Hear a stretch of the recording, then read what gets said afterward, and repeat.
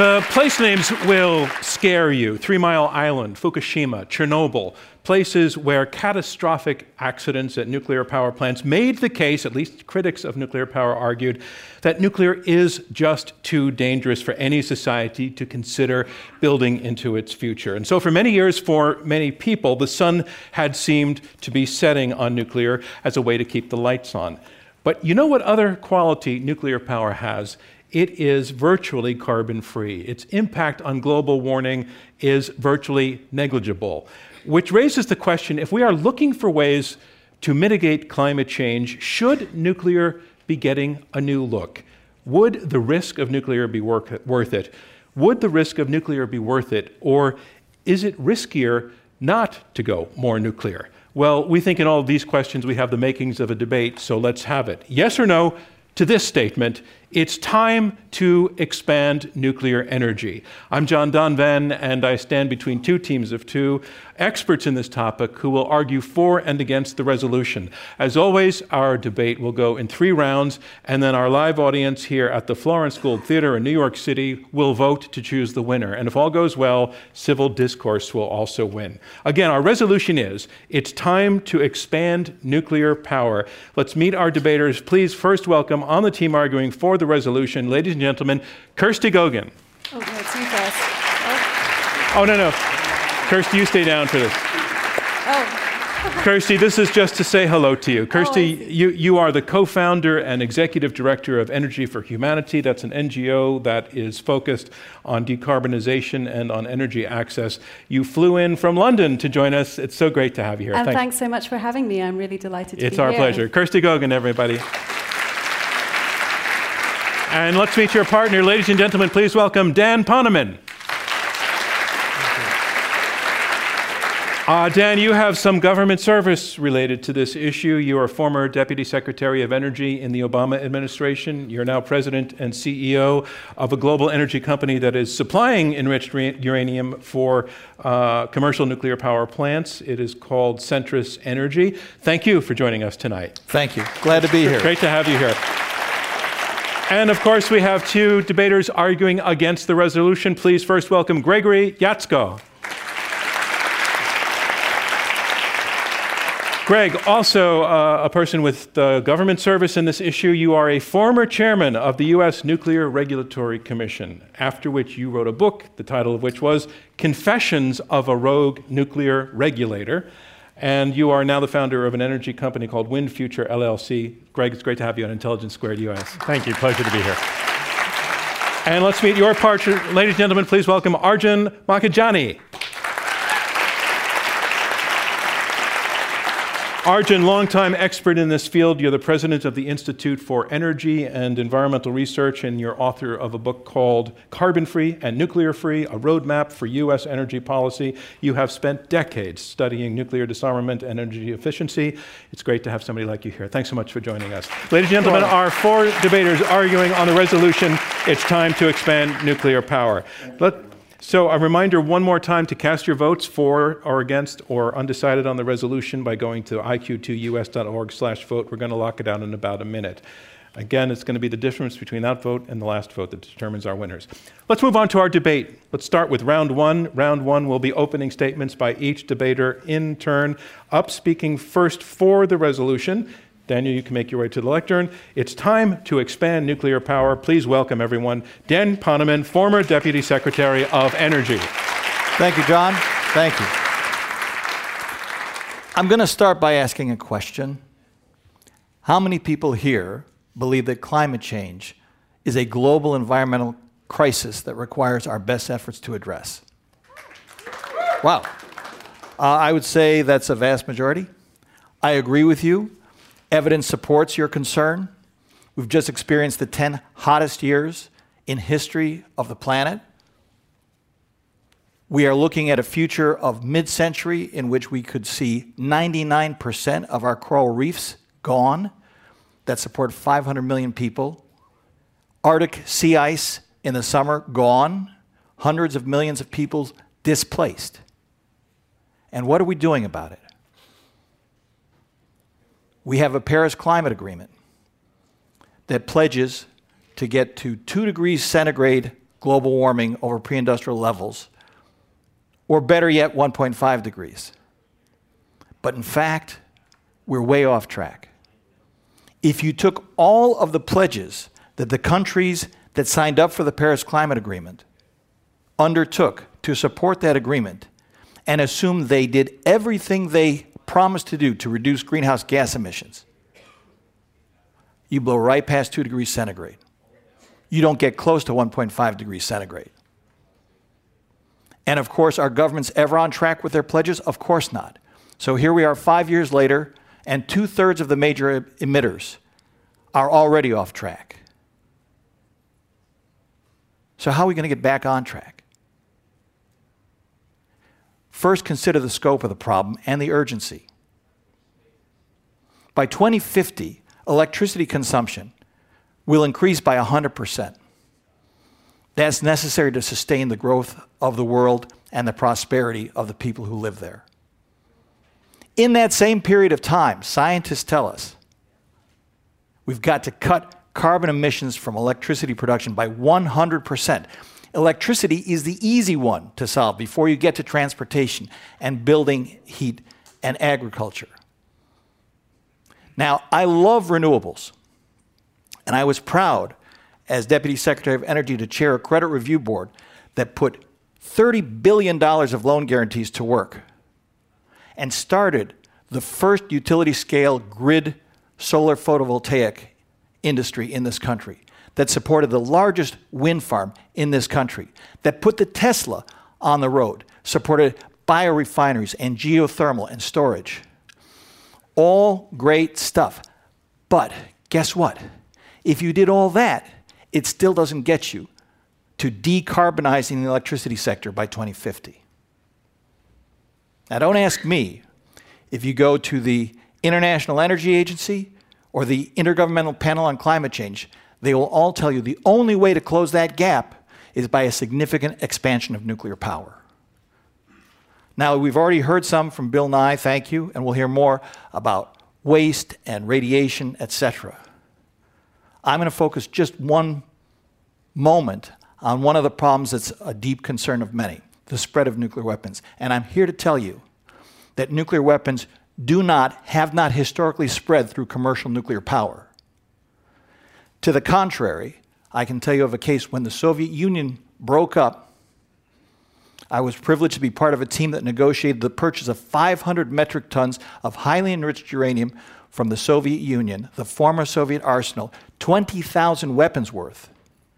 And we blended it down to commercial reactor fuel, supplied 1/2 of U.S. commercial nuclear requirements for 20 years. And since commercial nuclear is 20% of U.S. electricity, for 20 years, 1 in 10 light bulbs in America was lit up by a former nuclear weapon pointing at you. So don't accept easy bromides. Fear of nuclear power has killed many more people than nuclear power has killed. Consider Germany.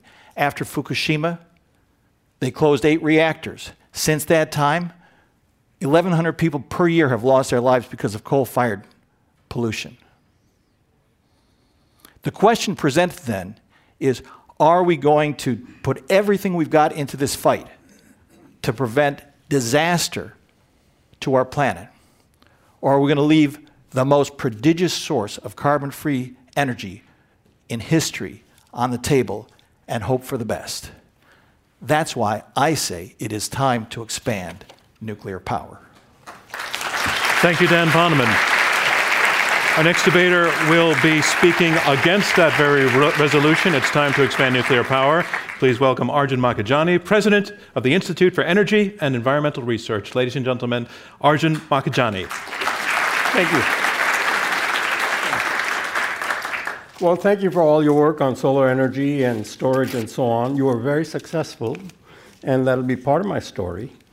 We do need to eliminate carbon dioxide, no disagreement. We don't have a shortage of low CO2 sources of energy, but we have a shortage of 2 things in solving the climate crisis. We have a shortage of time, and we have a shortage of money. Nuclear energy is really bad for both. In 2005, there was a big announcement with fanfare around then of the nuclear renaissance. More than 30 reactor applications were made to the Nuclear Regulatory Commission. And as in the previous generation of nuclear, most of them were canceled. Only 4 started construction. 2 of those 4 were canceled after billions of dollars of expenditures. The other 2, being built in Georgia, are years and years behind schedule and billions of dollars of cost overruns. We can't afford that kind of delay. We can't afford power plants that take 10 and 15 years to build. We have seen this scene before. In the first round of nuclear, almost as many reactors, about 100, were canceled as were built. The financial scene was so bad that Forbes, not known as an anti-nuclear group, Forbes said, and this is a quote, the nuclear power, quote, is the largest managerial disaster in business history. It is a disaster on a monumental scale. February 1985. That was the first round. What should we do now? Fortunately, as a result of a lot of good work in this country, Department of Energy, Germany, and other places, today, utility-scale solar and wind are cheaper than nuclear. $40 a megawatt hour for solar and wind, $155 a megawatt hour. Did I make this up by somebody who doesn't like nuclear power? No. These numbers are published every year as estimates for new power plant by Lazard, Wall Street, also not known as an anti-nuclear group. So I'm giving you bow tie credentials. You saw the guy with the bow tie. So I'm giving you bow tie numbers. In reality, nuclear power tends to get more expensive as they get in, and solar and wind, the history is they've gotten much, much cheaper. So of course, solar and wind are variable. So there's a delta between $40 and $155. You do need storage, you do need a smart grid, you need investments, and so on. So instead of saying, oh, you need everything, I actually did years of work to figure out what would it take, what would it cost, and how do you compare to business as usual. And I did it with actual data for the state in which I live, Maryland. I used the demand data, your heating, your cooling, your dishwasher, your refrigerator, hour-by-hour modeling. I have it in my computer in my hotel room down the street. I also got hour-by-hour data for wind. I got hour-by-hour data for solar. I added the smart grid, I added the storage, battery, 5 hours storage. It's cheaper than business as usual, 10 to 20% cheaper. And since I finished my calculations, solar and wind are cheaper now than they were back then. So twice it's gone bad with nuclear. We have the answers. So now we're told small modular reactors are going to come along because large reactors take too long and they're too expensive. And small modular reactors, we're going to do mass manufacturing. And because there'll be a supply chain, mass manufacturing, they'll be cheaper. Well, when you go from large to small, you lose something that's well known called economies of scale. When you go to mass manufacturing, you also gain something. It's called the possibility of recalls. How are you going to recall a radioactive reactor that's now in the center of your electricity system? No answers. I seem to be the only one that's actually raised this question. I haven't gotten an answer yet. And these reactors are vulnerable to problems. Now you've got a costly reactor. It's not going to be cheaper than what existing reactors are. In fact, a recent report to the state of Maryland said that small modular reactors will likely be more expensive. Arjun, I'm sorry, I have to break in because your time is up. I will finish. This is a mirage. Thank you very much.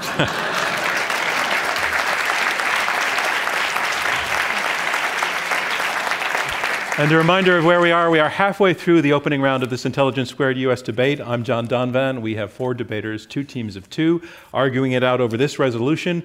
It is time to expand nuclear power. You have heard from the first 2 debaters, and now on to the third. Welcoming to the lectern, our third debater. Please give a round of applause for Kirsty Gogan, co-founder and executive director of Energy for Humanity. Thank you. My younger self would be shocked that I'm here on this stage today arguing in favor of this motion to expand nuclear energy. I've dedicated my life to working on environmental and social justice. After college, I was a grassroots environmental activist, planting trees, boycotting flying, organizing protests against GMOs and cars and nuclear weapons and globalization. And I don't usually do debates. I'm more of a coalition builder, more interested in common ground than arguing. And yet here I am because, frankly, so much is at stake. Changing my mind about nuclear energy felt like betraying my tribe. It was hard to admit that I was wrong, hard to be judged, even excluded by my friends, for challenging the environmental anti-nuclear touchstone. But climate change made me reevaluate nuclear energy, and it was a shock to find that I'd been wrong about the risks that I thought were real, about our chances of making a real dent in climate change without it. But despite 30 years of successfully building public and political support for action on climate change, we have not made a dent in the upward trajectory of emissions. In fact, incredibly, half of the emissions that are currently in the atmosphere today, we've emitted in the past 30 years. Since Al Gore published his first book on climate change. And now, according to the IPCC, we have another 30 years, just 30 more years, to fully decarbonize the whole of the global economy, not just the power sector, industry, heat, transport. Now, 2050 may seem like a distant future, but in 2050, my daughter will be the age that I am now. And meanwhile, today, humans live safer, longer, more productive, healthier, more secure lives than at any other time. And that prosperity, that modern life, depends on massive amounts of electricity, reliable energy. And yet, half the people in the world still lack access to enough energy. Many depend on dangerous smoky fuels for cooking and for lighting in their homes, and this lack of access to modern energy causes millions of deaths every year, disproportionately affecting women and children. In households without access to electricity, women can spend up to 35 hours a week just collecting fuel. So this isn't just an environmental issue. It's an ethical issue. It's a public health issue. It's a feminist issue. So not only do we have to replace the entire global fossil fuel infrastructure within those 30 years, but probably double or even triple it to meet rising global energy demand and bring modern energy services to all people. So in light of this, many organizations, including the Union of Concerned Scientists, the IPCC, the International Energy Agency, have started to change their stance on nuclear energy. And I looked again at the evidence, and I found that the facts didn't justify my opposition. And yeah, even taking into account, those famous accidents, nuclear energy is the safest form of electricity generation. In fact, coal kills way more people in a single day of normal operations than 60 years of global energy has, even including those 3 big accidents. In fact, for decades, nuclear energy has been the single largest source of clean electricity generation in the United States and in Europe, and is recognized by the world's most credible authorities as being a critical part of our response to the climate emergency. So this isn't about nuclear versus renewables. The simple truth is actually that tackling climate change will be more expensive, more difficult, and more likely to fail if we exclude nuclear energy. Now, climate, okay, it's a complicated problem, but you know what? Mostly it's an energy problem. And broadly speaking, you can boil it down to a simple 2-step strategy. So first of all, expand clean electricity generation, and then electrify the hell out of everything. Some modern industrialized economies, they've already achieved the first step. You know what success looks like from a climate perspective? It looks like France and it looks like Sweden today. Sweden holds the record for the fastest and most complete clean electricity transition, completely phasing out fossil fuels. And you know how they did that? They did that whilst growing their economy with some of the lowest energy bills in Europe. How did they do it? With the only proven, real-world way that we know how. They did it with a combination of nuclear and renewables. But there's something else. As a humanitarian and environmentalist, the real appeal of nuclear energy is its incredible energy density, thousands of times more energy dense than coal, which means it can power whole civilizations with a tiny ecological footprint. And what about the waste? I used to worry about the waste, but it turns out that waste streams from nuclear energy are trivial compared to fossil combustion. Waste has not, will not, and does not cause harm to people and the environment. Kirsty, I'm sorry, I have to jump in. Your time is up as well. Thank you. Thanks, everybody. Kirsty goes on.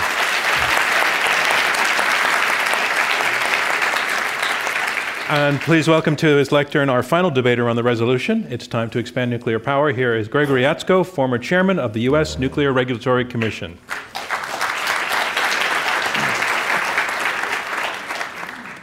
It's always nice to go last because you get to hear everybody's arguments. And although I have to say, I haven't heard much in the way of arguments. What we've heard a lot is what I like to call it's the unicorn nuclear industry. There's a lot of statements that were made by Kirsty, by Dan, about this impassioned need to deal with climate change, and I agree 100%. And in fact, what I actually worry about is we have a lot of people talking about nuclear in that way, and talking as if nuclear is the thing that's going to solve this problem for us. And in fact, it's actually not. You didn't hear a lot of facts about the nuclear industry, about what it really takes to build nuclear power in the way that they're talking about. So let's talk about those facts. First of all, right now, today, and it's not just electricity that matters, it's energy, right? There's more to energy, there's more to what we use for energy than just electricity. And today, 4% of energy in the world is produced by nuclear power, okay? If we look at electricity, it's about 10, 11, 12%. Renewables are bigger than that in both cases, both for energy and electricity today. So renewables already have a head start, okay? But moreover, when you look at the biggest issues, they talked about 2050. 2050 is a very important date from the climate perspective. But more importantly is 2030. Most of the modeling shows that by 2030, we have to make significant reductions in our carbon footprint in the world. If you take a typical nuclear power plant today, and remember that 4% or that 10 or 11%, to get to a substantial amount of nuclear power, tomorrow we need to start building thousands of nuclear power plants in the world, because it takes anywhere from 10 to 15 years to build a nuclear power plant when you start from scratch. And that's on the conservative beneficial end. It could be anywhere from 15 to 20 years to do that. Okay, so we're talking about tomorrow starting to build over 1,000, 2, 3, 4, 5,000 nuclear power plants. And that's not just in countries like the US or France that have existing nuclear power programs, it's places all over the world. Well, to do that, they can't just start from scratch, or they can't just start and magically bring out a wand and build a nuclear power plant. They need engineers, they need welders, they need people with experience dealing with this technology. And that takes another 5, 10 years to build up that infrastructure and that capacity to build, license, and operate nuclear power plants. And I know, I was the regulator of the Nuclear Regulatory Commission, the head regulator in the United States. That infrastructure does not come easy. We had over 4,000 people, or close to 4,000 people in my agency. And I would visit other countries that were desperate to have nuclear power programs, and that was what they came to us and said, can you help us build our infrastructure? So we could all agree today that this is a great thing, nuclear power is wonderful. But the practical reality is we cannot build the amount of nuclear power plants we need in order to make a real dent in climate change in the next 10 to 15 years. But I worried about this for a long, long time because I have 2 small children. I have a 4-year-old daughter and a about to be 7-year-old son. And I worried about the future, and I've always been conflicted, having dealt with the Fukushima nuclear accident at the NRC. And I thought, my gosh, I'm concerned about this technology, but I'm more concerned about climate change. And so I began to realize and look and learn and recognize that, in fact, the cheapest and fastest growing sources of clean energy in the world are renewables. hydro and renewables, what we call kind of when we say renewables, we think of wind and solar and geothermal and these kinds of things. Those are the fastest growing sources of energy, and Dan talked about Germany. Today, Germany generates 40% of its electricity from renewables, including hydro. The problems with people dying have nothing to do with renewables, they have to do with coal. It's coal that's killing people in Germany, and that coal use has actually gone down over the last 10 years, largely replaced by natural gas and renewables, which have gone in the last 10 to 15 years from about a few percent to 40% of the generation of electricity in Germany. And nuclear has gone down. In the United States, nuclear power has been at about 20% of our electricity generation for decades. Right? If this is such a great technology, why hasn't it been doing all these wonderful beneficial things? Why hasn't it been eliminating coal deaths for the last 30, 40, 50 years? Because it's been impractical to build. We started out in this country with plans to build over 200 nuclear power plants. That got whittled down to 100 or so. When I was chairman of the Nuclear Regulatory Commission, there were 104 operating reactors. Today, we have fewer than that. So it's going in the wrong direction, and the prices are going up. Renewables are going in the right direction, and their prices are going down. So we don't have to make this choice between the difficult challenges of nuclear power versus climate change. We have better alternatives that exist today that we can deploy in the time frame that we need to actually make a real dent in climate change in the next 10 years, not in the next 30 or 40 years. So remember, when you hear about the nuclear industry, think about the unicorn. That's the industry that they're talking about. It's a unicorn industry. It's a wonderful, beautiful, mythical creature, and it doesn't exist in the real world. Thank you, Greg Yatsko. And that concludes round one of this Intelligence Squared U.S. debate, where our resolution is, it's time to expand nuclear power. Now we move on to round two, and round two is where the debaters address one another directly. They also take questions from me and a little bit later on from you, members of our live audience here in New York City. Our resolution is, it's time to expand nuclear power. We've heard a range of arguments between the two sides. We've also heard some common ground. Let's stake out what that is, first of all. Both sides agree that climate change is real and urgent, that time is running out. They agree that the world's need for electricity consumption is going up, perhaps by as much as 100% in a short period of time. They agree that renewables have a place and that increasing renewable energy is a worthy goal. They agree that coal is very, very damaging to human health. Where they disagree is on the question of whether nuclear is too dangerous to be the solution to climate change as part of the mix, or whether it is too expensive or too impractical. The team arguing for the resolution are arguing that that is not the case at all. They say that with the clock ticking, the only way to get the situation dealt with quickly enough would be through nuclear power. They say that nuclear is actually the only option. And they say it has to be a critical part of the whole solution. They cite examples of nations like Sweden and France, which they say have already figured this out. They also make the argument that fear of nuclear power is actually more dangerous than nuclear power itself, that the issue, we were just getting to that in Kirsty's opening, that the issue of waste is somewhat exaggerated and the harm is somewhat exaggerated. I'd like to get more into that, into the conversation itself. The team arguing against the resolution, Arjun Makhijani and Gregory Yatsik, they also argue that time is running out, but they say that in the issue of dealing with climate change in the next 10 years, that with time and money short, renewables actually beat out nuclear. They say that nuclear power plants have proven again and again to be too expensive and to take too long to get up and running. They say that, in fact, renewables are getting cheaper and spreading, and they basically make the argument that the choice between the danger of nuclear power and a carbon-free world is a false choice, that we have other options. So there is a lot there for us to dig into. I want to go to the side arguing for the resolution and take a piece of the argument I heard from your opponents. I'll start with either of you would like to go for it first. Your opponents have made the argument, countering your argument that nuclear is the only solution, by saying, look at the record of the last 20 years. Nuclear power plants just can't get off the ground. We're decreasing the number of nuclear power plants. They take too long. I'm not sure if they're arguing for practical construction reasons, design reasons, bureaucratic reasons, but that it's in a world where they say we're going to need thousands of nuclear power plants in a short period of time to be the solution, that it's just incredibly impractical. Who would like to take that? So nuclear energy is proven over and over as being absolutely the fastest way to add clean electricity generation per capita. The perception right now in Europe and in the United States around the idea that nuclear is too expensive and too slow to make a meaningful contribution towards solving climate change is informed by, honestly, what's a really small sample of first-of-a-kind, first-of-a-generation projects.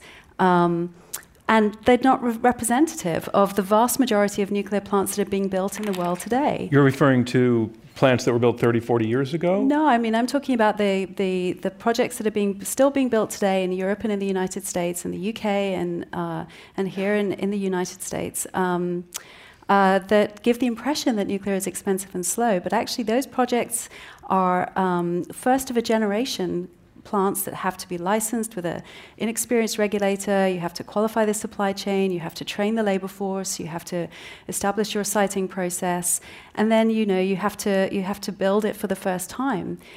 We would expect to see at least a 30% reduction from the first of a kind to a second of a kind, and then further cost reductions with subsequent plants. And the way that we form that impression is through experience of programs being very successfully delivering projects in a very time-efficient way that are cost competitive, not only with fossil fuels, but also with renewables. So to boil it down, you're saying the more we build, if we were to start building them, the more we build, the faster we would get at it. It would get better. The first one you build is difficult and expensive, and after that it gets Let me take that logic easier. to your opponents. Well, I mean, again, we can go to facts. I mean, I was the chairman of the Nuclear Regulatory Commission when we licensed the Vogtle and Summer plants in the United States, which were, to a certain extent, first of a kind.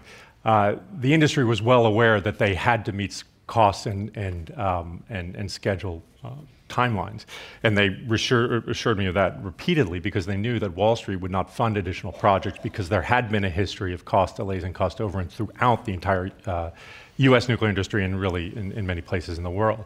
That one of those projects is now over 5 years behind schedule and over $15 billion over budget. And that was not a new project. I mean, it was a new project, but this was not with an untrained regulator. This was not with an untrained workforce. The industry had been doing plant upgrades and other major modifications to plant in order to train that workforce to be prepared to do it.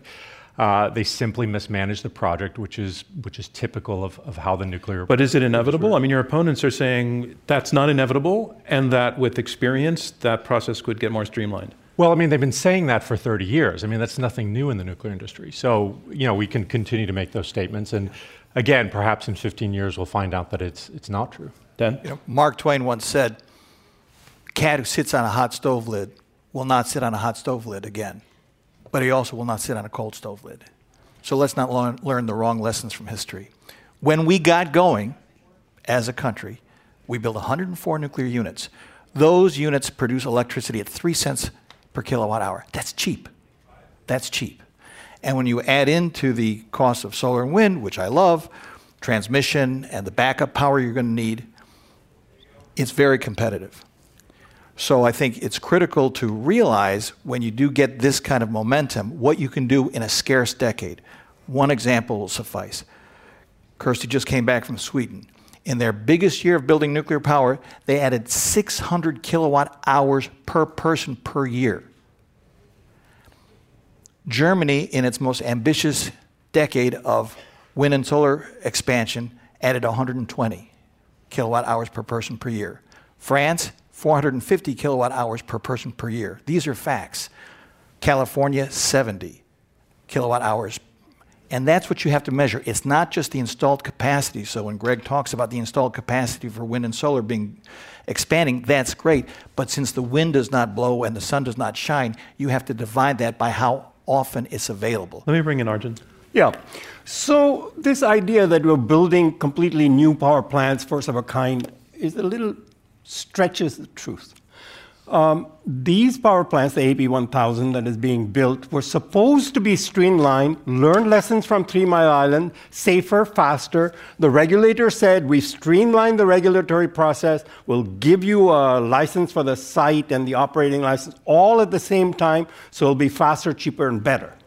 As it turned out, it hasn't been faster, it hasn't been cheaper, it hasn't been better. The fundamental design of the nuclear power plants that are being built here in France and in Finland and so on has not changed. They're all light water reactors. They all boil water either directly or through steam generators, and they all run a steam turbine. They all have the same kind of controls with control rods. So there's nothing fundamentally different about this technology. It is the same technology that was actually supposed to be better. Now, I'm not a fan of Wall Street, but I do think that they do look to the dollars and cents and what's going to fatten their pockets. And there was a reason that they didn't finance it.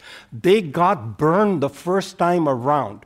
Think why Forbes would take on a really big business like nuclear, supported by the government with free insurance, essentially free insurance, on your back and my back if there's an accident, a major accident, and say this was the largest managerial disaster in business history. And they didn't fund the second round. Let's bring in Kirsty.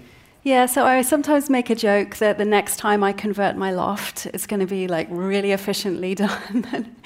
Unfortunately, I won't have that opportunity, but we do have that opportunity to learn from the experience of building the first of a kind. And you know, the first of a kind costs of licensing and training and qualifying the supply chain, they don't have to be spent again. So my question really is, you know, why wouldn't we apply the same effort and resources to driving down cost and driving up rates of deployment for all low-carbon technologies?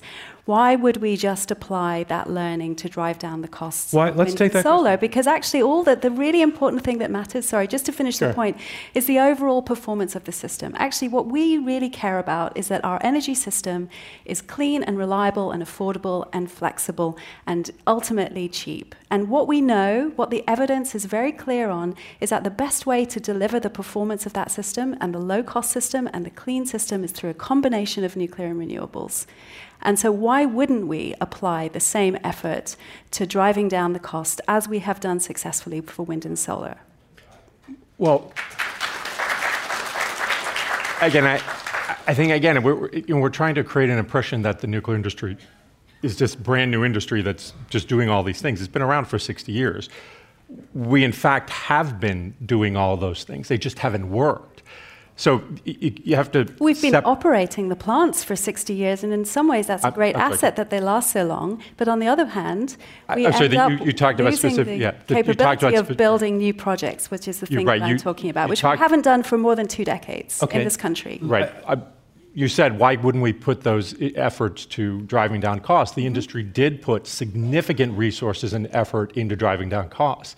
In the United States, for instance, the industry created trade schools that were specifically designed to train the workers to build the plants in Georgia, to build the plants in South Carolina. And the plants are still wildly over budget and over cost. So the industry has been spending money on those things. It's just not worked. Well, it has in the past. It's very successfully driven down costs. Let me bring Dan in. I think it's important to recognize that after 3 Mile Island, we had a 30-year hiatus. A 30-year hiatus in which our talent pool dissipated, in which our supply pool atrophied. And therefore, it's not actually accurate to say we've been doing this continuously ever since. Korea is building reactors. Russia is building reactors. Korea is finishing 4 reactors right now in the United Arab Emirates. China is building reactors. They're all doing it cheaper and faster. I refuse to believe that American ingenuity and supply chain and talent pool is not up to the task. We just have to apply ourselves. Dan and Arjun, I had expected to hear you make more. You're making the economic and time and practicality argument. You haven't talked about the danger argument at all. I'm curious why you haven't said that nuclear is dangerous. Is it because you actually don't think that that's actually the case? I don't think it matters because if you have $100 to go do carbon-free electricity, you can build far more with renewables than you can with nuclear, and you can do it faster. So it doesn't matter that you have all these external issues about safety. That's going back to your saying the choice is not necessary. The choice is not necessary. Exactly right. We don't have. In many ways, this isn't really a debate anymore. I'll tell you a story. I wrote a book, and as part of my don't tell me that. Well, I'll just say I wanted to give a talk to a group of finance people in the energy industry, and they said, you wrote a book, you're promoting your book, we'd love to have you come speak, but we don't really have anything for you to talk about because our people know that nuclear is a dead industry. So, now the industry is promoting this idea of climate change as a way to try and revive the industry. But in the marketplace, it's not a debate at all. The debate's over, and renewables have won. Let me bring that to Dan. I respectfully disagree. Renewables are great, and you can introduce them to the grid 10, 20, maybe even up to 30%, and the grid can absorb it. But after that, you have to compensate, and you have to have backup power, which is usually fossil-fueled, so you're not getting the carbon-free benefit. And in addition, if you're not going to fuel it with carbon-fueled sources, you're going to need batteries. Just one more point here. Go for it. Varun Sivaram in Taming the Sun, a brilliant analyst of the solar industry, says that for batteries to support wind and solar providing 100%, as our opponents would have you believe, would require 8 to 16 weeks of battery storage in the United States. We have 43 minutes of it now. And we don't have the transmission lines, which people aren't too keen to build in their backyards either. And so I think we have to put into perspective that you do need, as Kirsty said, a system. And renewables can be a great part of it, but they need to be supported by flexible, dispatchable power, and that's what nuclear provides. So that was a question I wanted to get to. So there are times when the wind doesn't blow, there are times when the sun's not out, and there's not going to be juice from the system. You need something else. If it's not nuclear, it seems very likely you're going to fire up a gas plant and you're back to carbon emissions again. So they're arguing, let nuclear be that thing that steps into the gap. What about that? Well, I hope that Mr. Poneman was listening because that's exactly what I laid out. We're not talking about weeks of storage. This is a straw man that is frequently put up. If you have solar, you need weeks and weeks of storage and lots of batteries. Agreed. If you just have solar and batteries, it's not going to work. That's why when I laid it out for you, I said, well, I did the hour-by-hour calculation. Let me give you the numbers. For 68% of the hours, the load is directly and fully met by solar and wind, by renewables, a little bit of hydro. If you have 5 hours of annual average load of battery storage, now this is directly from hour-by-hour modeling, just 5 hours, you get to 96%. The other 4% of the hours is a lot of hours in the year. You don't want to be electric, but you cannot meet it just by adding batteries. So that's why you have a smart grid. Today we have a dumb grid. The amount of intelligence in the switches communicating between your house and the electricity system can all be fitted onto a $10 flash drive. That's how dumb the grid is. You have to have two-way communications. If you have a smart grid, demand response, do you care when the heating element in your frost-free refrigerator in the freezer comes on? Okay, but that can be part of a smart grid.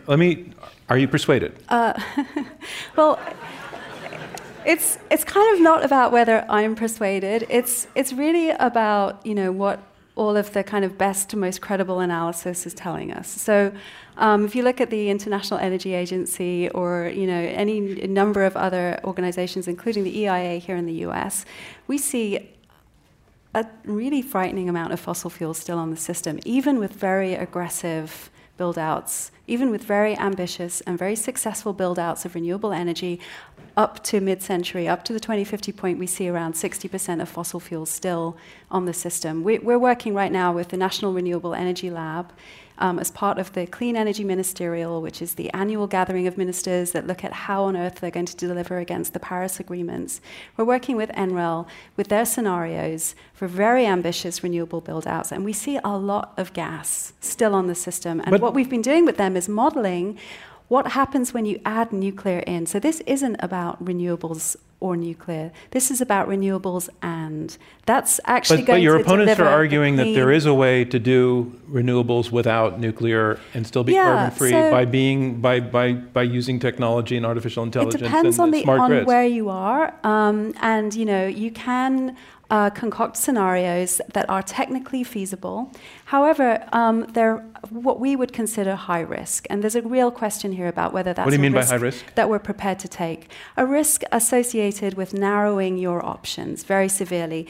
NREL have indicated to us that to achieve the sort of 100% renewables build out in the United States, you'd need to be building 3 1,000-mile transmission lines per year, every year for 30 years. Now, just to give you an idea of what that means, we haven't been able to build one of those in 15 years of trying. That's true. Now, that is a very high-risk strategy as far as I'm concerned.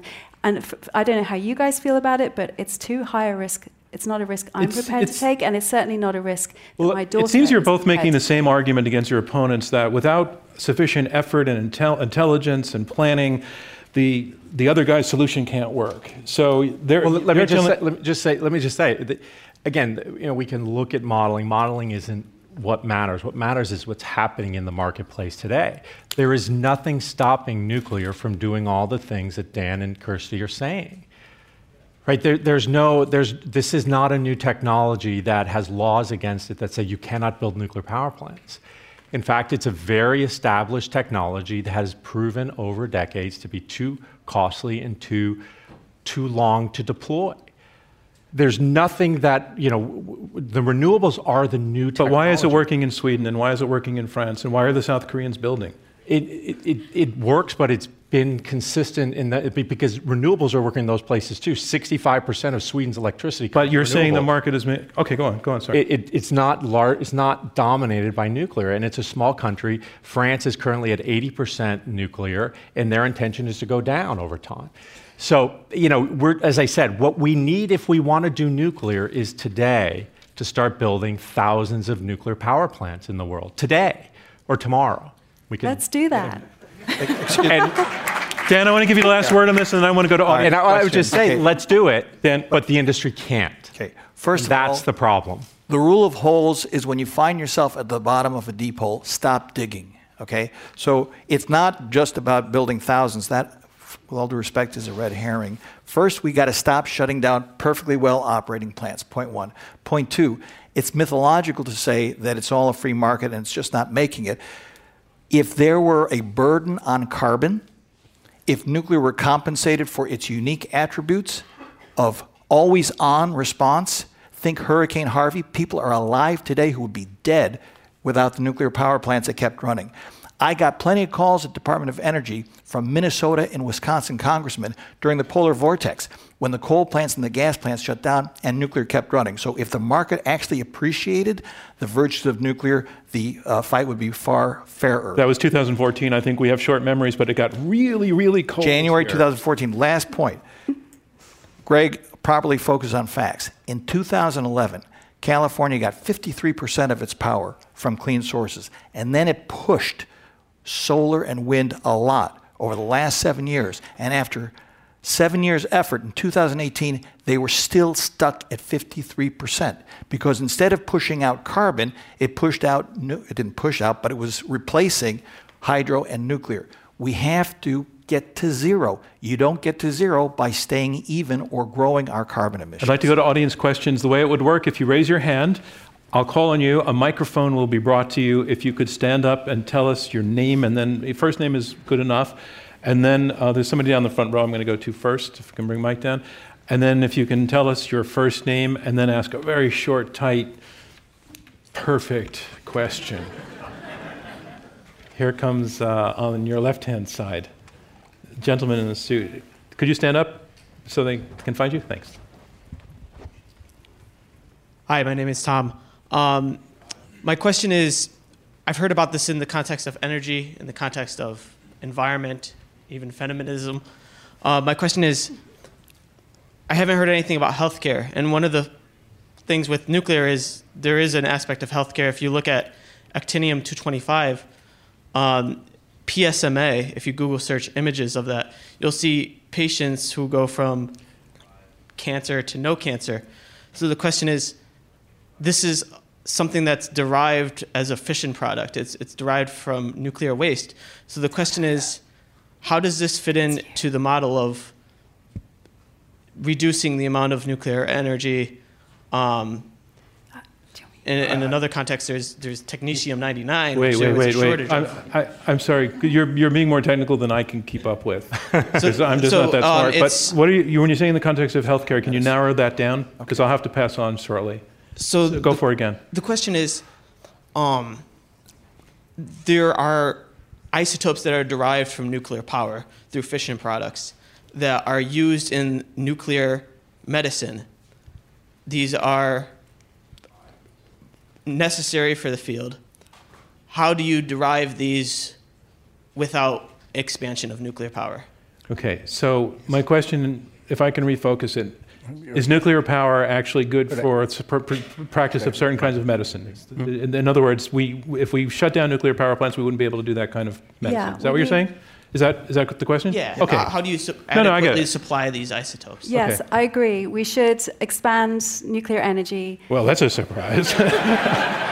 I thought that question would be directed at us. It's going to come back to you. Yeah. Because we need actually to urgently build more nuclear reactors to produce nuclear material. That's for nuclear medicine, for things like prognosis and cancer treatment. That's absolutely right. All of our questions will I have go a to little both bit of sides. Let me news take our... for nuclear isotopes for medicine are not produced in nuclear power reactors. They're mostly produced in nuclear research reactors, which are very small, and you don't need very many. The value of isotopes which are used in medicine, and none of us would argue that they shouldn't be, is very, very great. It's not like 4 cents a kilowatt hour, which is energy. You have to produce energy cheaply for the economy to run. Nuclear isotopes can be very expensive because healthcare is expensive. You can make it cheaper. Research reactors, nobody's arguing that we shouldn't be making nuclear isotopes. You need a couple of research reactors. You can make them in accelerators. There are a lot of ways to make isotopes without making power. In fact, we don't make... I think we've dealt with that. Brett Sweater, if you could stand up. Yeah, no, I want to get the facts out, but I think we got them, so thank you. Go ahead. Hi, I'm Orly. My question is inspired by the research being done on perovskites. On what? Now that nuclear power... I'm sorry, the research done on what? Perovskites. I don't know what that is. So basically my question Where's is... Bill Nye? Help me out here. I know about it. So basically my question is, nuclear energy is clean. Let's say, hypothetically, the fastest and most cost-effective way to capitalize on that is a less than clean construction process to get it off the ground. How do you reconcile a clean source of energy with a less than clean process to get to it? Yeah, Dan. I really don't know what you're talking about. I think what you're getting at is to build a nuclear power plant, you have to create some dirt, right? There's an environmental impact to building these plants. Or if you could build it, if you knew you could build it quickly and get to a more cost-effective way to capitalize on that, but you knew the process to get there was dirty. Yeah. Okay. And do you mean dirty as in carbon emissions? You know, like the process of construction? Right. Because, so I mean, the full life cycle costs are included in everything from the mining through to the operation, the construction, and then ultimately decommissioning the plant. All of that should be represented fully for all, when we're evaluating the environmental impacts of all energy technologies. Right. And even taking all of that into account today with conventional construction methods, nuclear energy performs extremely well on any conservation metric that you care to mention, as well as a climate metric. Okay, so you were asking about a broader environmental impact than carbon, and I think the answer is that taking all that into account, it's still, you're saying it's an efficient response to the carbon. Because of the energy density and the lifetime. Would the other side like to respond, or can we go to another question? I can go to that. Okay. Sir, if you can tell us your name. Hi there, my name's Chris. Chris as in Chris Anderson, who founded TED Talks. Well, kind of. Well, welcome to... welcome. really interesting debate. I mean, I'm surprised at the level of agreement that it's not been a debate about safety primarily. It's really a debate about economics. Yeah. Two different versions. And it would help me to have each of you address this from the point of view of what the world needs to do by 2050. You've both got a vision for the grid that the world needs, the energy solution. A lot of the conversation has been about the US. Model this for the world. On the one hand, a grid using nuclear power and renewables in the right mix that you like. If to build out, basically what I've heard you say is at least 2x what fossil fuels are currently delivering. What is the cost that the world is going to have to invest over the next 30 years? And on the other side, oh, and by the way, on the other side, if we just go the renewables route, you have to include, obviously, the cost of all these batteries and so forth. How much difference are we talking about? Or do you each have an approximate number there? Because I think we can get lost in the detail. We want to know what the overall math is. Thank you. Let's let Dan take that on one side and one of you from the other side. So it's a great question. Life is full of compared to what's. And I think what you have to look at, I can't give you an integer of a sum certain of it's going to cost X, okay? But what I can tell you is that the MIT researchers who have analyzed this will tell you that if you try to get all the way there with only renewables, it will cost you 60% more, and that's conservative. And if something's more expensive, you buy less of it. And if you buy less of it, it's going to be slower, and then we're going to blow past 2050. So all those massive investments that Kirsty was talking about in long-distance transmission lines, which they just closed down a 7-year effort to build one from Oklahoma to the southeast, all of that backup power that you're going to have to build to back up the 90 days in Texas when you don't have any wind, that's going to be enormously expensive. And if you want to do it all with solar and wind, you're going to have to so massively overbuild on that side. You're going to be paying people, as is now happening in California, sending electricity to Arizona when you have got too much power on the grid and you can't use it. And so it's much more expensive. The cheap way to get the job done is by nuclear supplementing renewables. Other side? I mean, Well, so I actually did the calculation. It took 4 years. When you compare the capital investment in renewables compared to business as usual, the capital investment is comparable. So you don't come out ahead one way or another going this way or that way. Where you come out ahead is when you have solar and wind, the operating maintenance costs are very low, and you have no fuel costs. You have zero fuel costs. So why is it cheaper? Because after you take into account, and you can't do it with batteries and solar and wind alone, you do have to have a smart grid. So we have to change out our infrastructure. Do we need thousands of miles of new transmission lines? No. In fact, if you want, as you know, in New York City, just down the street here across the bridge, they did not build a new power plant after Hurricane Sandy. They decided to do solar and storage because a local distributed system would not have been down for a whole week after Hurricane Sandy. If you want resilience, we have to change the model of the electricity sector, even if climate, even if CO2 were not a problem, just the intense storms and the severity of what we're experiencing, and that we cannot suffer electricity disruption for a week. That would lead you to solar and wind and storage and flexible and smart grids and electrified transport. Okay, I'm going to jump in. Kirsty, can you give 30 seconds on this? Let me just try and answer the question, right? So we've got 30 years to make it or 30 years to break it. That's the situation. So we just published an article recently called All of Our Climate Solutions Need to Be Impossible Burgers. And the idea behind that is that when I was starting my pro-nuclear environmental NGO, someone was giving me advice and he said, you know what, you think nuclear is controversial? Try meat. Because actually the number one thing that an individual can do to reduce their personal carbon footprint is to eat less meat. And no politician wants to tell anybody to eat less meat, let me tell you. And then the Impossible Burger came along, and now it's saturated saturated the market. It's available in every Burger King, and it's cost equivalent. It's tasty. It's still junk food. Everybody loves it, and we've kind of cut through the problem. So we need all of our climate solutions to be like that. And the reason that I advocate for nuclear energy is not just because it's just about the power sector, because actually what we haven't talked about today is that this is the whole economy. That's heat and industry and transport and shipping and aviation. And frankly, we cannot base our climate mitigation strategies on behavior change or using less energy. What we need is cheap substitutes. And nuclear technology is uniquely suited to produce those clean synthetic drop-in fuels that we can use in airplanes and we can use in ships because it's got a tiny environmental footprint, it's scalable, and it produces high temperature heat. And guess what? We can use that high temperature heat so long as it's cheap enough to make hydrogen and to make other carbon-based fuels so that we can switch out diesel, we can switch out gas. Okay. Yeah, let me just say. And we can do it fast. Let me just say. I had said 30 seconds. I'm sorry. You do 15? Yeah, it's very short. Right. The big element of what Kirsty just said is if it's cheap enough, it's not. So you can generate high temperature fluids cheap with solar.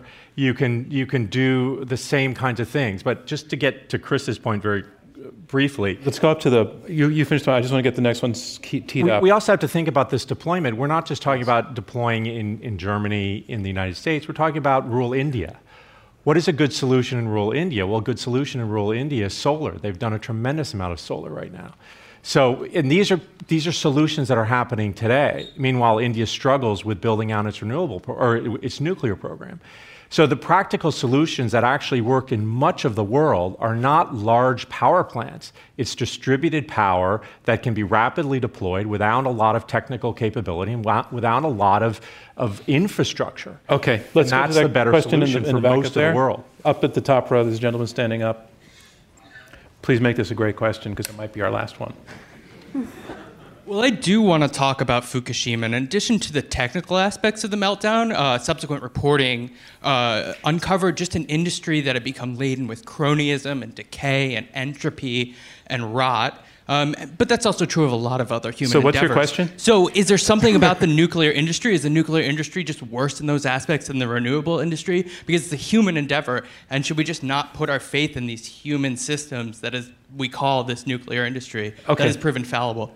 Let me take that question to either Dan or I think that's like a big softball to you guys. So I'm going to let this side respond to it and maybe get in one more question. Well, I'll and it's been somewhat hinted at that it's a very problematic business, is what your opponents have been saying, and the questioner is putting an even moral spin on it. Human nature is a constant.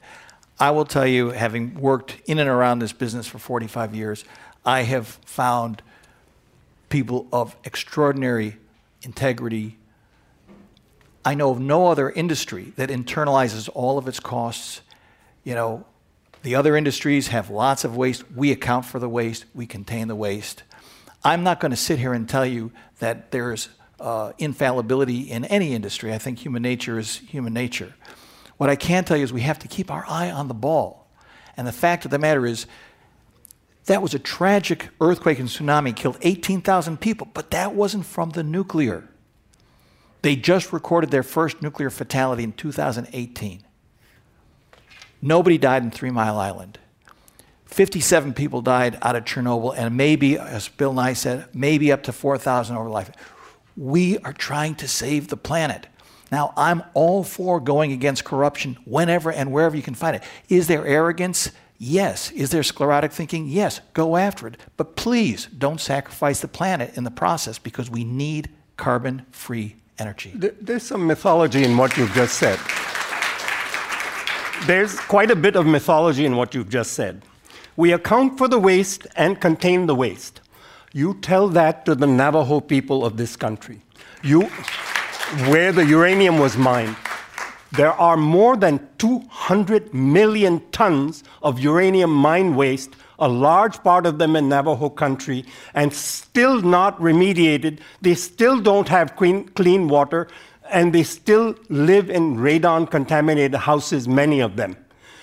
There are more than 200 million tons of milled tailings, which have thorium-230, which is a waste byproduct of uranium, which goes into the fuel.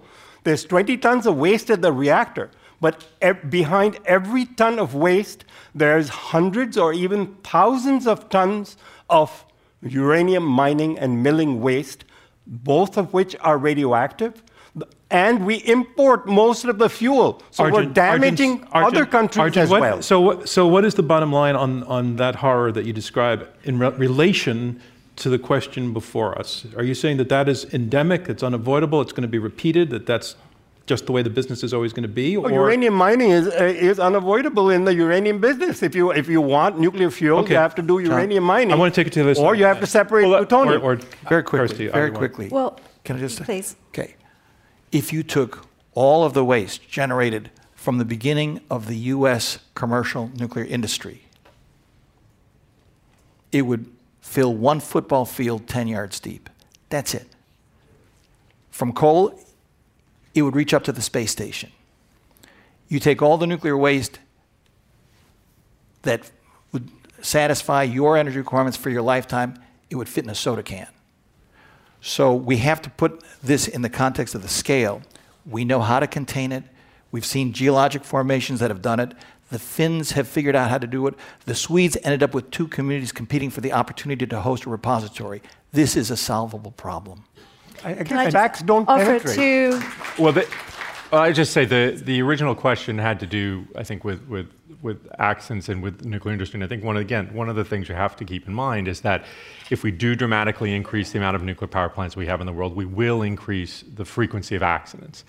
So accident frequency, because they are a largely unavoidable scenario. So we will get to a point in which, if we're dramatically increasing reactors, we're talking about accidents maybe happening every year, every 2 years, every 5 years. Now, all of those accidents may not require significant health effects, but they are going to affect the industry, they're going to affect the energy generation, and all we have to do is look to what happened in Japan. After the accident in Japan, Japan shut down its entire nuclear fleet because they had to do safety checks on those reactors. And what happened is they turned to fossil fuels and their emissions went up. So their solution was dramatic increases in energy efficiency and a build down of solar power in about 5 years, where they dramatically increased that. So now they have replaced that nuclear generation with efficiency, conservation, and solar. And in fact, their emissions are now back down to lower than they were before their nuclear program had its catastrophic accident. And to put it in perspective, the cost of that accident is pegged at several $100 billion. Several $100 billion. Right, we don't have the time and the money. Let me let the other side have a... I might not be able to get to your question depending on how long Kirsty takes. Okay, so 2 sentences. So Fukushima showed that nuclear going wrong is better than coal going right. And the World Health Organization reports, which I've read in detail around the Chernobyl and the Fukushima accidents, have told us that the by far greatest public health impact caused by both of those accidents was fear of radiation, not radiation itself. And that is all to do with how we responded. Do you have a question that you can put in 1 sentence now? Yes. You mentioned that what we need to do is make it cheap, right? That's the problem. So my question is it possible to make it cheap? In a very few amount of sentences, how? And if it's not possible, why? Okay, why that was great. Okay, can I? Well done. Man. There's a whole new generation coming along, and they are going to build reactors that are standardized in design. One of the reasons why these reactors have gone so far over cost and over schedule is because they're stick-built. They don't finish designing the reactor before they start building it. There's common sense things that can and should be done. I was responsible for project management. We can have contracts that align the interests of the contractor with the interests of the ratepayer, which we have not had. We can have smaller factory-built modules that, as is happening in the LNG industry, will be then shipped to the site, standardized sites, so you're not doing a different bespoke design every single time. We just got to do things smarter, better, and cheaper. And I, again, refuse to believe that we don't have the ingenuity to do it. Other side. I mean, the industry told me that 10 years ago. They told me that 15 years ago. They told me that 20 years ago. So it's a common talking point that the next generation of reactors is going to be better. The reactors, specifically in the United States, were promised to be better. They failed dramatically. So, again, it's a unicorn. Let me answer. I'm sorry, Arjun. I've got to wrap it up. Why can't I'm sorry. you make nuclear power cheap? I'm sorry. That concludes round 2 of this Intelligence Squared U.S. debate, where our resolution is it's time to expand nuclear power. I have one piece of business that I meant to do during the question and answer section, so I just have to say this. I want to remind you that we are in the question and answer section of our Intelligence Squared U.S. debate. I'm John Donvan, your moderator. We have 4 debaters, 2 teams of 2, debating this resolution. It's time to expand nuclear power. Again, Arjun, I'm sorry I had to cut you off, but the evening is growing long and we want to move on to round 3. Let's begin round 3. Round 3 are closing statements by each debater in turn. They will be 2 minutes each. They will stand again at the lectern for this and making his closing statement for the resolution. Please welcome again Dan Poneman, former Deputy Secretary of Energy. Thank you. Thank you, John, and thank you to our esteemed opponents for a lively debate. On November 14th, 1938, President Roosevelt convened a meeting at the White House, and he was briefed on the impending threat from Nazi Germany. Now remember, FDR grew up as a boy, loving the sea, loving sailing, building model ships. He became Assistant Secretary of the Navy under President Wilson. He had communicated with Alfred Thayer Mann on the superiority of naval power and what could be done strategically for our country with naval power alone. And yet that day, facing an existential threat of a rather different character, he authorized a massive expansion, something they said could not be done, of American air power. In 1939, we produced 3,000 airplanes. By 1945, we had produced 300,000 airplanes and won World War II. Now, conceivably, FDR could have said, you know what, I don't think so. I think Admiral Mann was right. We can do this with sea power alone. And maybe we could have won World War II without that air power. What do you think? Maybe, maybe not. But he decided to go for it. And the question he had to ask is, did he want to risk the answer to an existential threat on the hope and the prayer that his preferred strategic outcome would be achieved with naval power alone? He did not. I think we're in an existential moment today. And the question is, are we going to leave the most prodigious source of carbon-free energy known to humanity outside of the realm of what we're going to try? It may work, it may not work. I think we have no choice but to throw everything we can at the climate problem, including nuclear. And that's why I ask you for your vote that now is the time to expand nuclear power. Thank you, Dan Poneman. That is the resolution, and here to make his closing statement against the resolution, here is Arjun Makhijani, President of the Institute for Energy and Environmental Research. I'm going to answer your question. The reason you can't make nuclear cheap is because in an electric power plant, the nuclear reactor is only the boiler. 80-90% of the costs are downstream. And the nuclear boiler is much more expensive than the coal boiler by design. Okay, now, let me tell you a story. How did nuclear power start as an idea that might be cheap and economical? It started with the Atoms for Peace speech. It is a fig leaf on the horror of the thermonuclear bomb. President Eisenhower didn't want to make a gloom and doom speech, and he said, give me something good to say, and they gave him Atoms for Peace.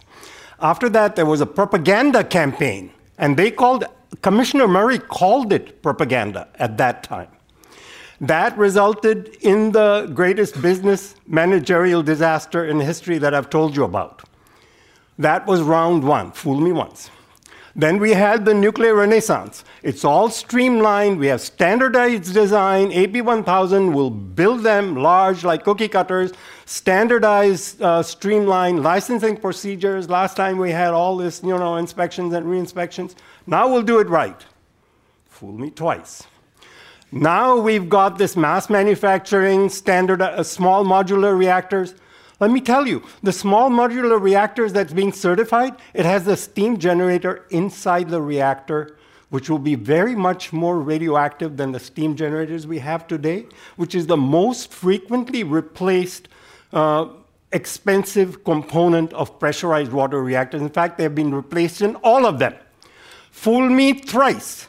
Now, if you want to be in the fool me thrice school, expensive and doesn't work too well and takes too long, sitting at the edge of the climate precipice, please vote for them. Otherwise, vote for me. Thank you, Arjun Makhijani. The resolution is it's time to expand nuclear power. Here making her closing statement against the resolution, Kirsty Gogan, co-founder and executive director of Energy for Humanity. Thank you.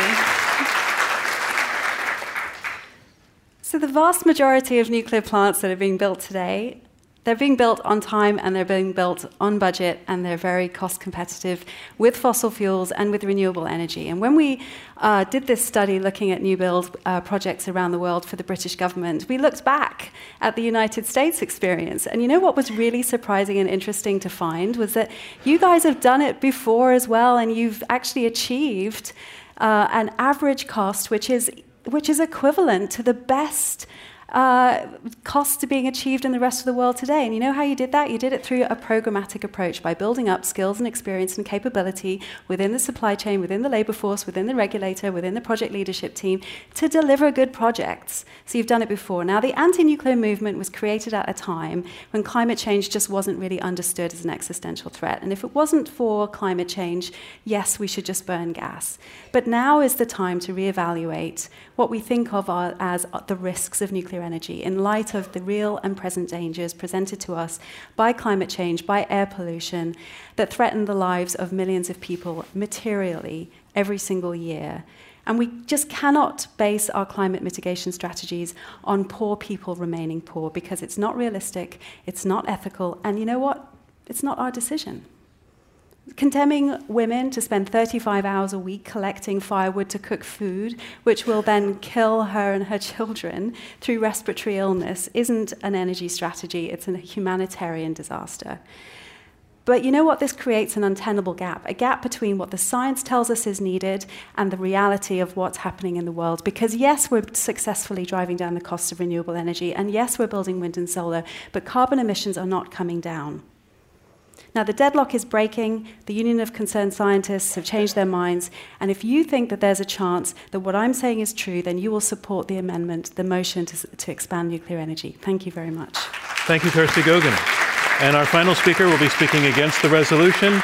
Please welcome to the lectern Gregory Jaczko, former chairman of the U.S. Nuclear Regulatory Commission. I'm convinced. I think they've presented a wonderful argument. It's just not true. So, we can talk about these very impassioned pleas about women not burning things. That's not what we're talking about here. We can solve that problem of that woman with a solar solution today. I don't need a debate. I don't need an NGO to make that argument. That's what's happening in the real world. The solutions that we need to deal with the climate crisis are in front of us. They're cheap, they're available, but they're not nuclear. It doesn't matter what we decide today, what anyone decides today about whether we should give nuclear a new opportunity, a new look. It cannot compete in the marketplace. It cannot provide the kind of power we need in the future. And it has all these ancillary issues about safety, which we haven't really touched on, but which are there. So these are wonderful, impassioned statements that, like I said, always make me think, my gosh, am I thinking the wrong thing? And then I go out and I see what's happening in the real world. And we certainly aren't building enough of what we need to build. But we're certainly right now today building far more renewables than we are building nuclear. And we're not building anywhere close to what we need with nuclear, and we can't build anywhere close to what we need with nuclear. So we can say that we're going to give nuclear a chance and then it's time for nuclear, and it doesn't matter. Our hope rests with the things that can work today, not with the things that we promise are going to get better tomorrow, because they've been promising for 15 years that they're going to get better tomorrow. And they haven't. And yet, while we're talking about this, renewables have quietly become so cheap that they can work everywhere. and they can be deployed in rapid numbers. And in fact, I'll just close on this. We hear a lot about the wind not blowing and the sun not shining. The sun comes up every day. It only doesn't shine during an eclipse. And how many solar eclipses do you remember in your life? Solar works on a cloudy day. It's still sunny. So if you think that we can solve the world's problem with nuclear, then God help us, because we're not going to get there. So vote for our solution. Thank you, Gregory Jaczko. And that concludes closing statements in our Intelligence Squared US debate. And now it's time to learn which side you feel has argued the best. We want to have you again go to your phones to place your second and final vote. System is the same as before. Go to iq2us.org/vote. You'll be presented with the choice of for or against or undecided. I'm going to observe you for a moment and look for a return to eye contact. I'll know that you're done. Boy, a lot of people got that done fast. I'll give it a few more seconds. Okay, while you're doing that, first thing I want to say that this was a very passionate debate, and it was somewhat technical as well, but I felt that all four of you helped us understand the technical side of it, that you were very, very accessible, and that was really, really useful to all of us. And also, it's clear that you feel very passionately about this, all four of you, but as I said at the beginning, our goal is to get people to think, but to respect the fact that there are valid opinions, there are valid arguments on the other side, whether you agree with them or not. They're reasonable, they're respectable. And you all showed that respect to each other, so you met our goal and our target. So I want to thank you for the way that you all argued here today. So thank you. I also want to thank everybody who got up and asked a question. I know it takes a lot of nerve to do in a room like this, especially when I'm sort of being kind of fussy about it. Every question got through. I thank you for having the guts to do that and for moving the conversation along. And for all the people I couldn't get to your questions, I'm sorry for that. But in the next universe, when this happens again, I'll call on you and we're there. I saw at the beginning that a lot of you are new to our debate. I'm gathering that for many of you, perhaps it was the topic that drew you out here, but our regulars know that we can make pretty much any topic really just interesting by the quality of the people we bring on stage and the depth of the arguments that they make and the way that they bring you to their point of view can just be fascinating and enlightening and a positive experience in itself. So I hope that we'll see you newcomers come to our future debates. I want to let you know our season, you can go to our website to iq2us.org to get a look at what's coming up. But our season over the next couple of months, we're going to be looking at the two-party system. We're going to be looking at the tense debate over whether anti-Semitism and anti-Zionism are the same thing. We're going to be looking at whether the Electoral College has outlived its usefulness. We're going to be looking at whether it's time to forgive student debt. We're going to be looking at the ethics around gene editing and much more. So again, that's a lot, and it can all be, and will be really fascinating. I also want to point out to newcomers, because our regulars know this, Intelligence Squared US is a philanthropy. The Rosencrantz Foundation set this up as a gesture towards civil discourse, and these debates are, it's basically a nonprofit operation. We do these debates, we put them out to the world for free. The podcast is free, we give away the radio broadcast, the stream is free. We do it for the mission I stated, and we see a lot of uptake around the world. In schools we're being used, et cetera. So this is all, this is the beginning of a commercial where I want to say that we would love your support. If you would like to become a contributor, again, go to our website. Small contributions are as valued as big contributions, and I really do mean that. And there are ways to become more involved with us by joining our Friends program, which would get you tickets to all of the debates and also entrance to post-debate events that we do. We're going to do one tonight, in fact, where you can have dinners and meet our debaters. And those are really, really great opportunities. So please, long-term, stick with us and consider supporting us as well. Well, we're waiting for the votes to come in. Oh. Thanks.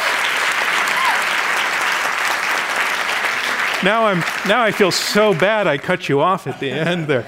The last one. When you say these guys, I got to say that these guys, you know the team behind the curtain there. Yes. There's a very, very dedicated team of really, really really smart people who are working very, very hard to pull these debates off. Boy, it's hard to put a debate together, and they do it on a regular basis, and I'm astounded by it. So thank you for that applause for them. While we're waiting for the vote, sometimes when we have a little bit of time, and I see a certain dynamic among the debaters, I like to just probe into it a little bit. And what I saw was there was so much common ground that you both have the end mission in sight of zero carbons and a solution to it. Some of you have undergone, you especially, Kirsty, talked about undergoing a conversion, switching sides. I'm just curious, as you listen to the arguments tonight, is there something that you heard from the other side that's not part of your argument, but that you think your side really should listen to and take seriously? That they actually do have a point? And I'll start with you, Greg. By the way, no is an okay answer. This doesn't have to be a kumbaya moment. But yeah, no, I mean, it is, the point, I mean, it is that we shouldn't take anything off the table. I mean, that's true. We absolutely shouldn't. I mean, I think at the end of the day, nuclear is not going to deliver, but we shouldn't take it off the table. I think in that regard. Right. Which wasn't but the resolution wasn't take it off the table. Right, exactly. Don't expand it. Yeah. Kirsty, what do you think? Well, I kind of started this evening saying that I really hoped that actually my goal was for us all to achieve some consensus. And I feel like that's happened, which is was my wild ambition. So thank you. All right. Well, Arjun? I actually changed my mind 14 years ago when my mentor, David Freeman, who's the father of energy policy in this country, wonderful man in his 90s, he said we should get rid of coal and oil and go to solar. This was 14 years ago when solar was $10 a watt. And I said, you're going to send every industry into bankruptcy or to China. We can't afford that. And he said, I won't use the expletive, but he said, don't be a naysayer. You haven't studied the energy issue for quite some time. I worked for him in the 70s. So do it. And I did. And I surprised myself by concluding that it was possible to have a carbon-free and nuclear-free economy in the United States that would still be economical. At that time, it appeared to be extremely difficult with very ambitious R&D, but 10 years later, it appeared to be a slam dunk. Where's the part where Well, I didn't change my mind as a result of this debate because I changed my mind previously as a result of another debate. Dan? It's a tough one. I would say, to a first order, I will identify the space in which I think what you asked for, John, could happen. That is to say, I think all of us were surprised at the level of consensus on the objective. Okay, I don't think anybody here disputes that that first 10, 20, even 30% can be cheaply and wonderfully achieved through renewables. The open question, and it is an analytical question, is when it comes to these challenges, such as the transmission, such as the intermittency, such as the backup power, and what it is, could we, if we went off in a room somewhere and have, proper analytics behind us, come to closer convergence on what that thing looks like? I mean, that would be the one place. I wouldn't say we'd achieved it now, but that would be the open question in my mind that I think would be worth exploring. But it couldn't be a smoke-filled room because that would be CO2. So none of that. We got too much of that. I have the final results. You have voted twice on the resolution. It's time to expand nuclear power. Once before you heard the arguments, and again after you heard the arguments. We're going to give victory to the team whose numbers have changed the most between the first and the second votes. Here are the results. On the first vote, 49% of you agreed with the resolution that it's time to expand nuclear power. 21% disagreed. 30% were undecided. On the second vote, 47% agreed with the for side. They lost 2 percentage points. The team arguing against the motion, their first vote was 21%, their second vote was 42%. They picked up 21 percentage points. The team arguing against the resolution, it's time to expand nuclear power, named our winners. Our congratulations to them. Thank you from me, John Donvan, and Intelligence Squared US. We'll see you next time.